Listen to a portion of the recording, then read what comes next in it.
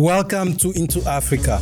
My name is Mvemba Pezo Dizolele. I'm a senior fellow and the director of the Africa program at the Center for Strategic and International Studies.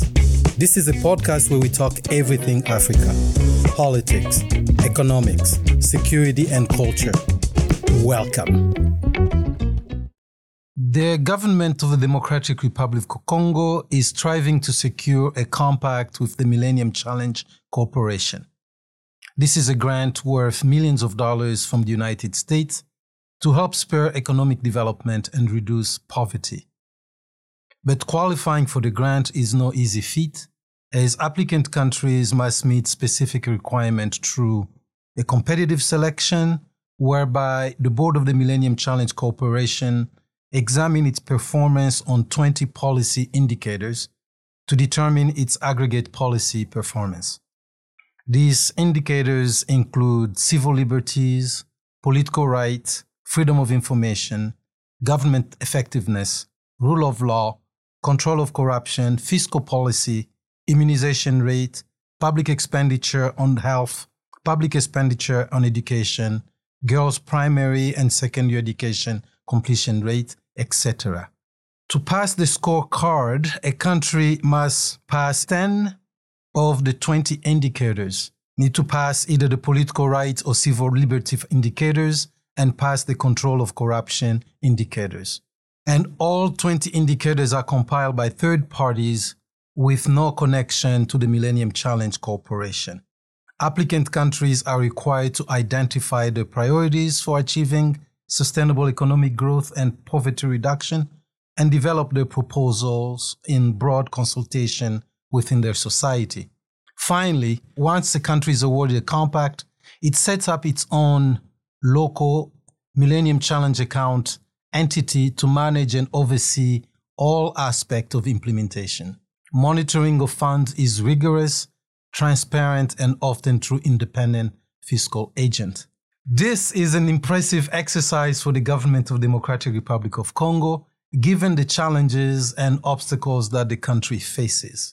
Helping us today to sort all this through is the Honorable Nicolas Kazadi, Minister of Finance and Acting Minister of National Economy of the Democratic Republic of Congo. Good afternoon, Mr. Kazadi, and welcome to Into Africa. Yes, good afternoon. It's a pleasure to host you here at the Center for Strategic and International Studies. What brings you to Washington? I'm here for the annual meeting of the World Bank and the IMF, but as you may know, apart from those meetings, we have several meetings, bilateral meetings with a different set of partners and also with the US administration. And how is that going so far? So far, I can say so good. I came only 2 days ago. We already had some meetings with the World Bank and IFC, which went very well. And I'm planning to see the U.S. administration today, the Treasury, and I will meet also the State Department and other partners. That is a very busy schedule. As I said in my opening remarks, is you also here to negotiate a compact, the Millennium Challenge Corporation compact, at least one of your goals. Is that so? I'm not sure that we can negotiate a compact. We just have to show the improvement that we are making in the different indicators under the MCC framework. And in that regard, we will have discussion with the MCC to show what we are doing and to identify area of progress where we can make progress and ensure that all the progress that we are making in DRC are well recorded here in the US. Very good. I'd say that it's a tall order. We know that the DRC is facing a lot of challenges. We have war in the East. We have an economy, at least seen from the outside, that is not performing where the expectations are. There are a lot of reports of corruption. Those of us who follow Africa and follow the country, there have been trials in the courts. There have been stories that have not necessarily been substantiated with proofs, but at least we know there have been various trials. There was Affaire Kamere, and there have been many other issues. Just given that, and where your country stands, what would you say is the financial health of the Democratic Republic of Congo? We are improving. We are improving in a very rapid way. You are talking about trials. This shows exactly the change that we brought in the country. When you see in the past years, I know that you are a good follower of the situation of Congo. You know that in the past, it was almost impossible to find trials with high-level officials. So it means that this is the big change that we brought. Kamere, who was the chief of staff of the president, went to trial and finally he was released. He was released? Yes, you know, he was released finally by the court. All this shows that there is a big change in the country, but this change shows all the weaknesses that we have in terms of even the justice itself has some weaknesses, and all these are our challenges. But now we are trying to fix them one after another. And that's what we are bringing. Okay, that's helpful too for the context. In this case, because, the control of corruption is an important part of the indicators. And I know that the US is very strict on that side. At least the Millennium Challenge Corporation itself take that indicator very seriously. In this case, we know that the Affaire Kamere came to the court, but it was also a culmination of the work of the Inspection Générale des Finances. I'm not sure if that falls under your portfolio or directly under the office of the president, but that showed a couple things at best. One, there is an investigation. Two, there is the court. But then the court, sometime, we've seen a few cases where the court will have said, we are not qualified to take this case. Or it creates this friction because the populations have been expecting justice, the rule of law, which is another indicator. But then the court sometimes says, we are not qualified to take this. We don't have authority. This was the case, for instance, with Affaire Matata Pogno. I'm not a lawyer, but those send certain messages. And then part of fighting corruption is to recoup the money. If the accusation, you being a technocrat, if there's accusation that money was embezzled, at a minimum, people expect part of that money to come back to the coffers. Yes, but you are raising a very big issue. First of all, what the judge have to do should not be led by the street. It's a very technical work that they do. They should do it independently. And that's what we hope. We expect that they are doing it independently, but it is obvious that we have some problems. We come from very far in our country regarding the justice. But the most important thing is that we are improving. And this will not come in one day. And several times the president himself recalled that he does not agree with how things are handled in the justice system. And I think the most important thing is just keep improving every day. And that is what is happening. On the money, the best would be to take the money back after the trials. But for the case of Kamere, money came back for the houses, the prefabricated houses. They resumed the work on the houses. So that is one result. This is also part of the situation that we are facing. As you contextualize for our audience the road that DRC has traveled, what will you say have been the areas of improvement? The one you are talking about on corruption is one of area of improvement. We are still moving forward to have the new law on anti-corruption and the law against money laundering. These are area of improvement. And again, the work that has been done by the Inspection Générale des Finances is something very new. We have never seen that in the past. And I work closely with them. I can tell you that every day we have new cases and we are trying to address them accordingly. On the fiscal side of my work, my daily work, I can tell you, you can ask the mining sector or others, big companies, they will tell you that what they were doing with my predecessors, some of the wrongdoing, they cannot even imagine doing it today because we have changed completely. We have changed completely the way we deal with them, and there is no place, no way to get some bribes against the interests of the country, of the treasury. This is an interesting point that you raise, Mr. Minister. The DRC is known as a mining powerhouse because of its resources. And the challenge always been for a number of years that the revenues from the mines do not go to the national coffers. They go elsewhere.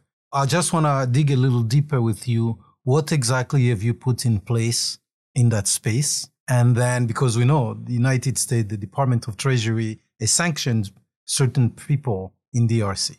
And then in other areas as well, not just in the mining or the business, even with the Electoral Commission and so on. So the US has been really looking at this. And the relationship that you are seeking to build with the Millennium Challenge Corporation, being technical as it is.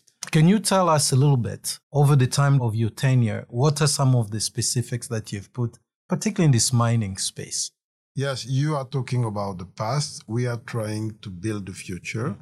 And we took the country where it was, with all the weaknesses, and we are fixing all of them.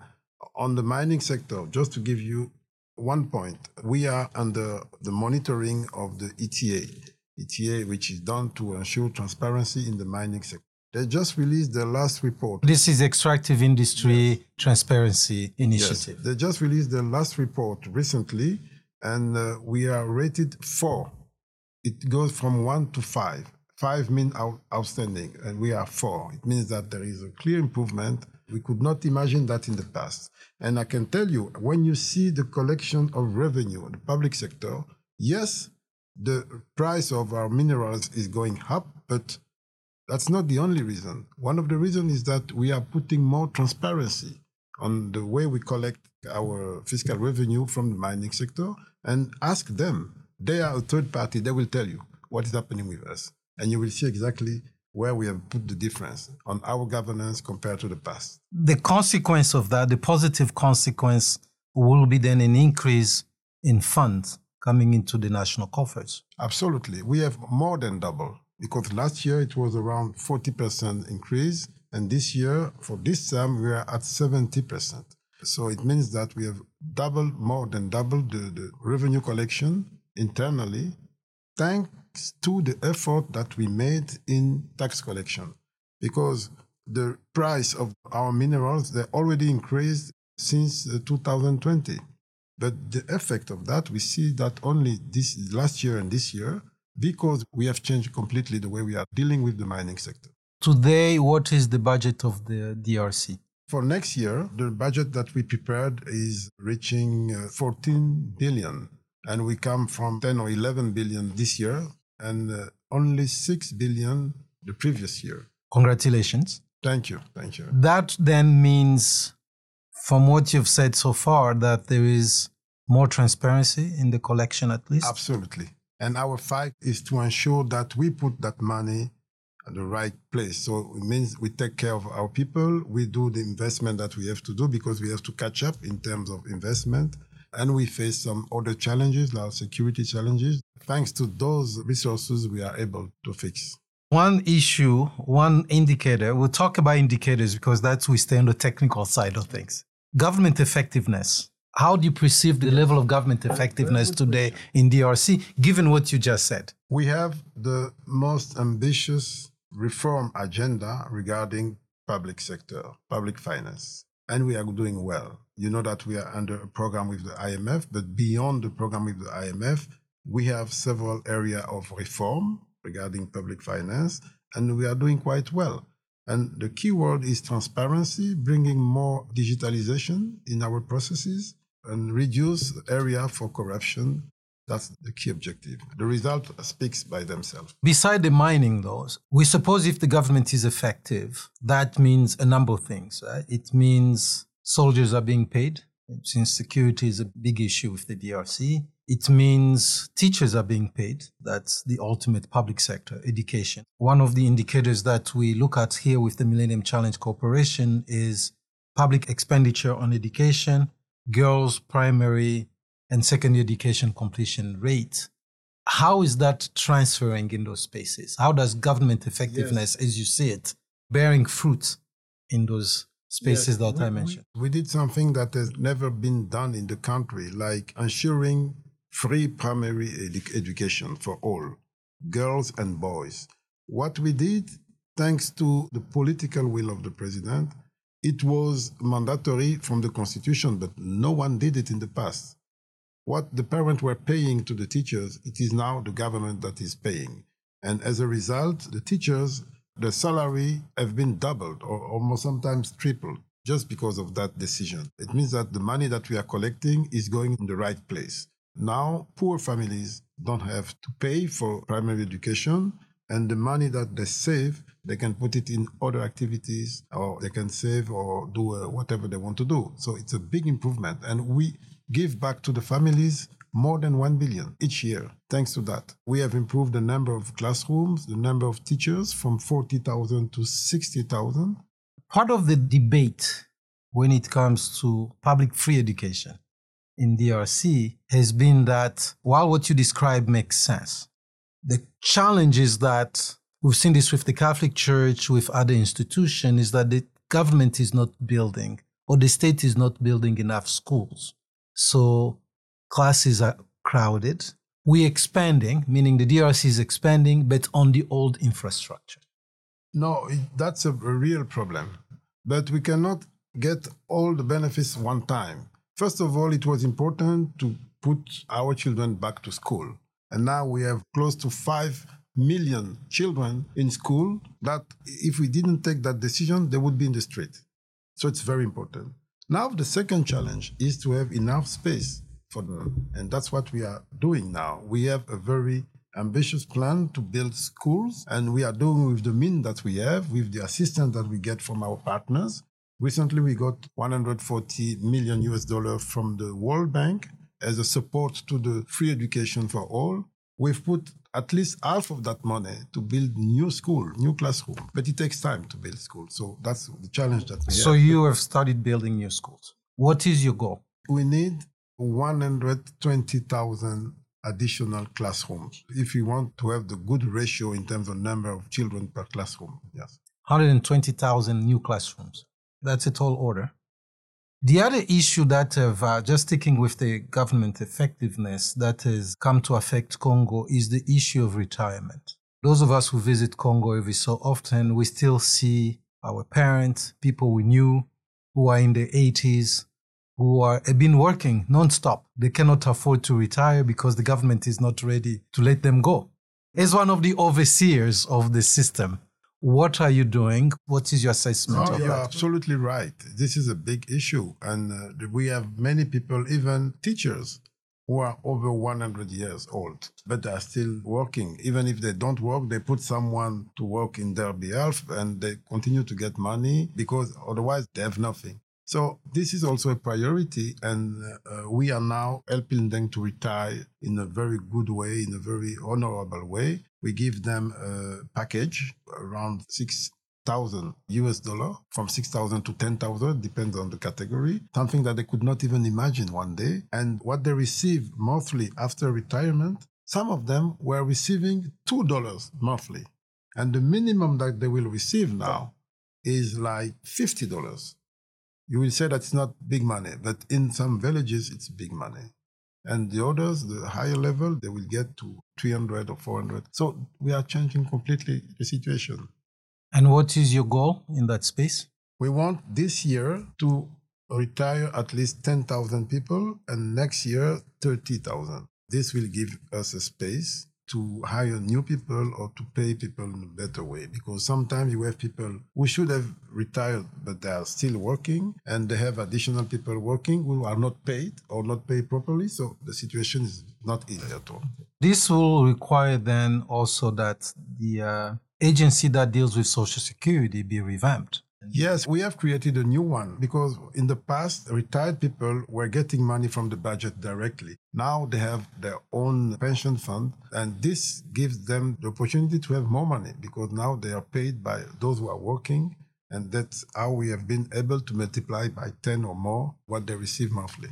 And that's also closing the spigot where people used to divert the money that were taken from the pay of the civil servant. This is another fight. Yeah. This is another fight, and our Minister of Civil Service is working hard on that to clean all the files and ensure that those who should not remain in the file are removed. I can tell you that he told me one day that there is someone who is getting money in my name as if it was me, presented like the son of my father who died 2 years ago.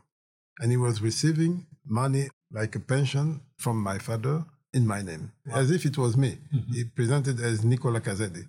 So it means that every month when I signed payment for those salaries, there was someone who was taking money in my name.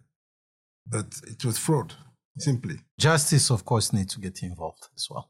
Yes, but it's too much. First of all, cleaning. There are so many cases. Every month, we keep money back from the payroll every month, and not small money, 1 billion, 2 billion of Congolese franc when cleaning the files. Let's go back to the MCC. Since you're dealing with the bank, you're dealing with the Bretton Woods institutions, what kind of support are you getting? The program that we have under ECA, Announced Credit Facilities, ECF with the IMF, is going well. We went through 2 reviews, which were successful. We will start the 3rd review just after the annual meeting. I think we are on track. Thanks to that, we received disbursement for the IMF, 3 times to around $200 million to strengthen our reserves. And also, thanks to the program and the achievement that we made, we've been able to secure for the first time after 15 years a budget support from the World Bank, $250 million.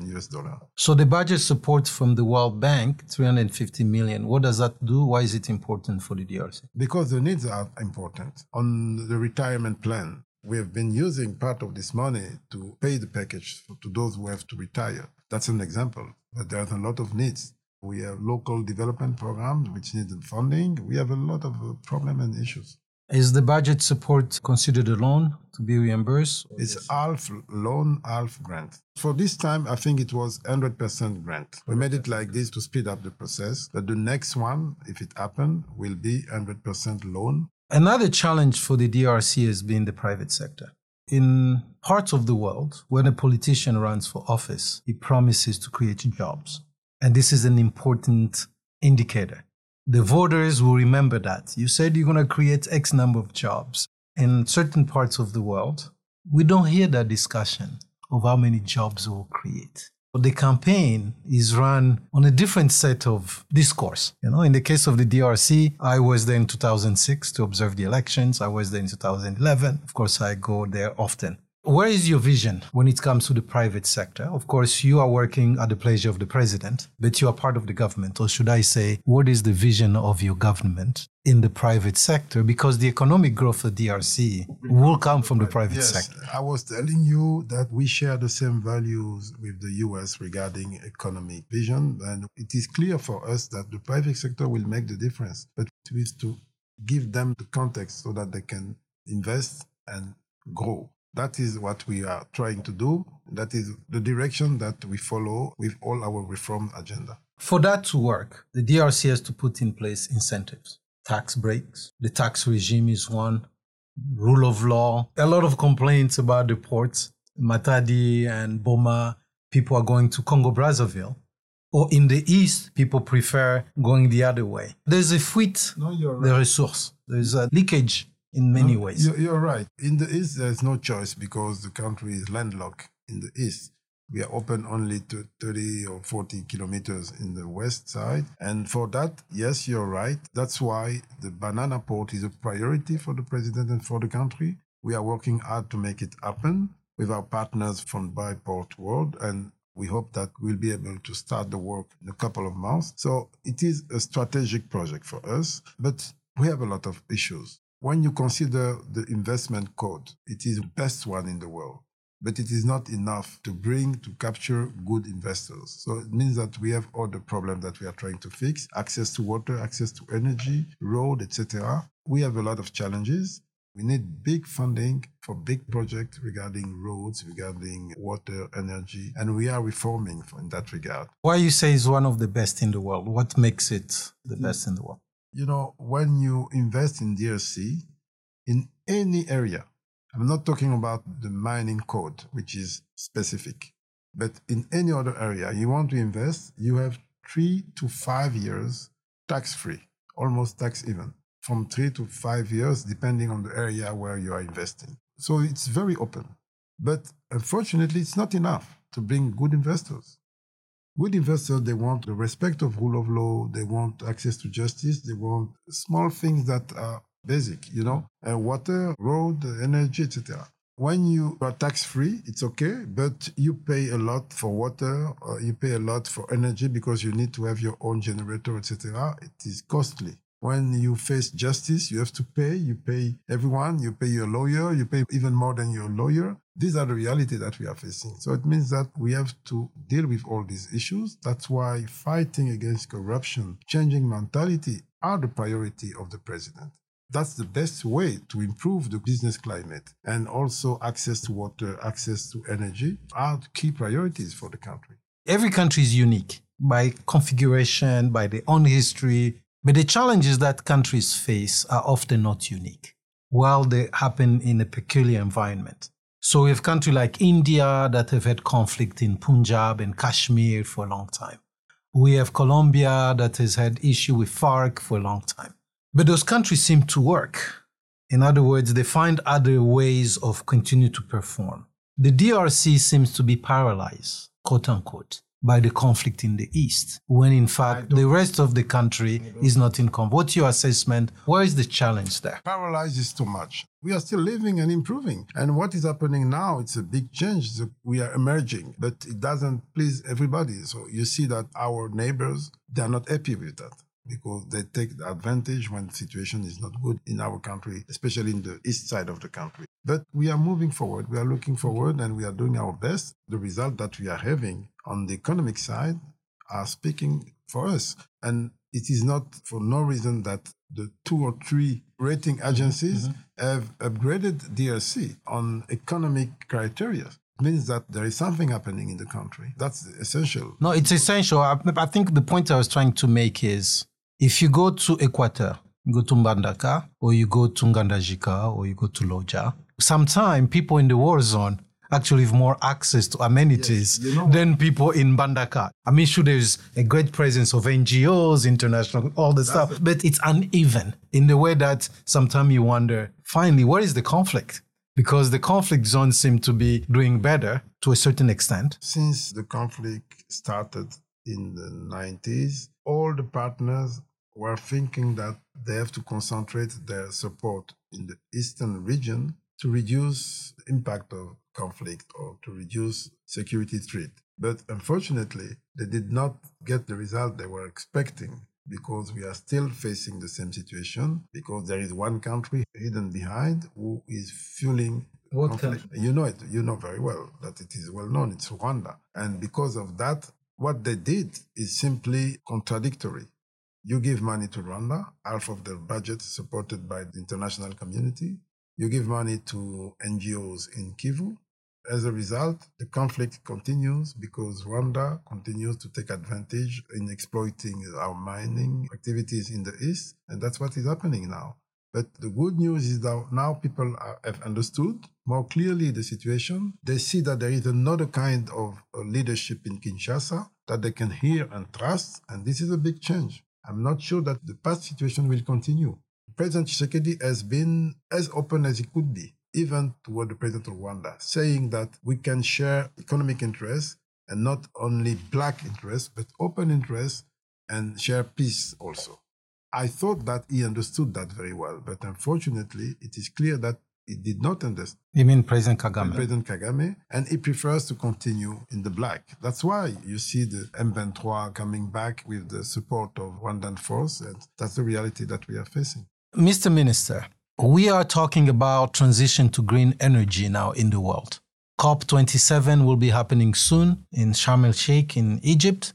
The DRC has decided that they will auction off some of the oil blocks in the rainforest. This has caused a lot of contention around the world. Why is your government auctioning off these blocks when it seems to go counter the policies of the world in transitioning to green energy? First of all, it's important to know that we are not the problem regarding the climate challenges. We are not at all the problem. If you compare what we produce in terms of emission to what we store as carbon, we are the solution, not the problem. So it is unfair to think that we should take the burden of the climate challenges alone, only because we have forests. We have forests, okay, but we also have some assets. And we need money, we need development. We want a sustainable development for our people and for the world. But the right to development is a fundamental right. If there is any other solution to address our key challenges as a poor country with so many challenges, We are ready to address them with the support of the international community. And if this should lead to a decision regarding the blocks that may be a problem, we are ready and open to talk about that. But as a principle, we are not the problem regarding the climate challenges. We are the solution. Instead, we are among the countries that are more affected by effect of climate change. If I hear you correctly, Mr. Minister, you saying that, one, this is an issue of sovereignty. You have the right to your resources. But B, the world, the donors had pledged a lot of money for the DRC. Why can't you not accept? You have not seen the money. We have not seen that. Last year in Glasgow, the president signed something with the Prime Minister Boris Johnson, $500 million for 5 years as part of the commitment to green finance for a country like DRC, which is one of the most important ones, not only in Africa, but in the world. With the Congo Basin forest, tell me, is that fair when you know that we are among the poorest countries in the world? We have the most important gap in terms of investment, roads, schools, hospitals, etc. for our people with a growing population. That's the problem. Was 500 million over 5 years not enough, you saying? Or they just never delivered? What is the problem? No, it's not enough. It's not enough. It's clear. Has the DRC expressed its grievances with the donors or its position? Maybe grievance is not the word, but the position. We do it every day and everywhere. And what is the response? We are in a discussion. There were around 30 blocks. Only 6 of them represent a problem, according to some of our friends and partners. What we are saying is this. Let's open a discussion. And you know that there is a working group that has been decided between the US and Congo because the United States is our key partner. Let's see what will come out of this working group. But we are open to discussion. Being that the DRC is so rich in resources, can the DRC find other resources and try to preserve those blocks for now?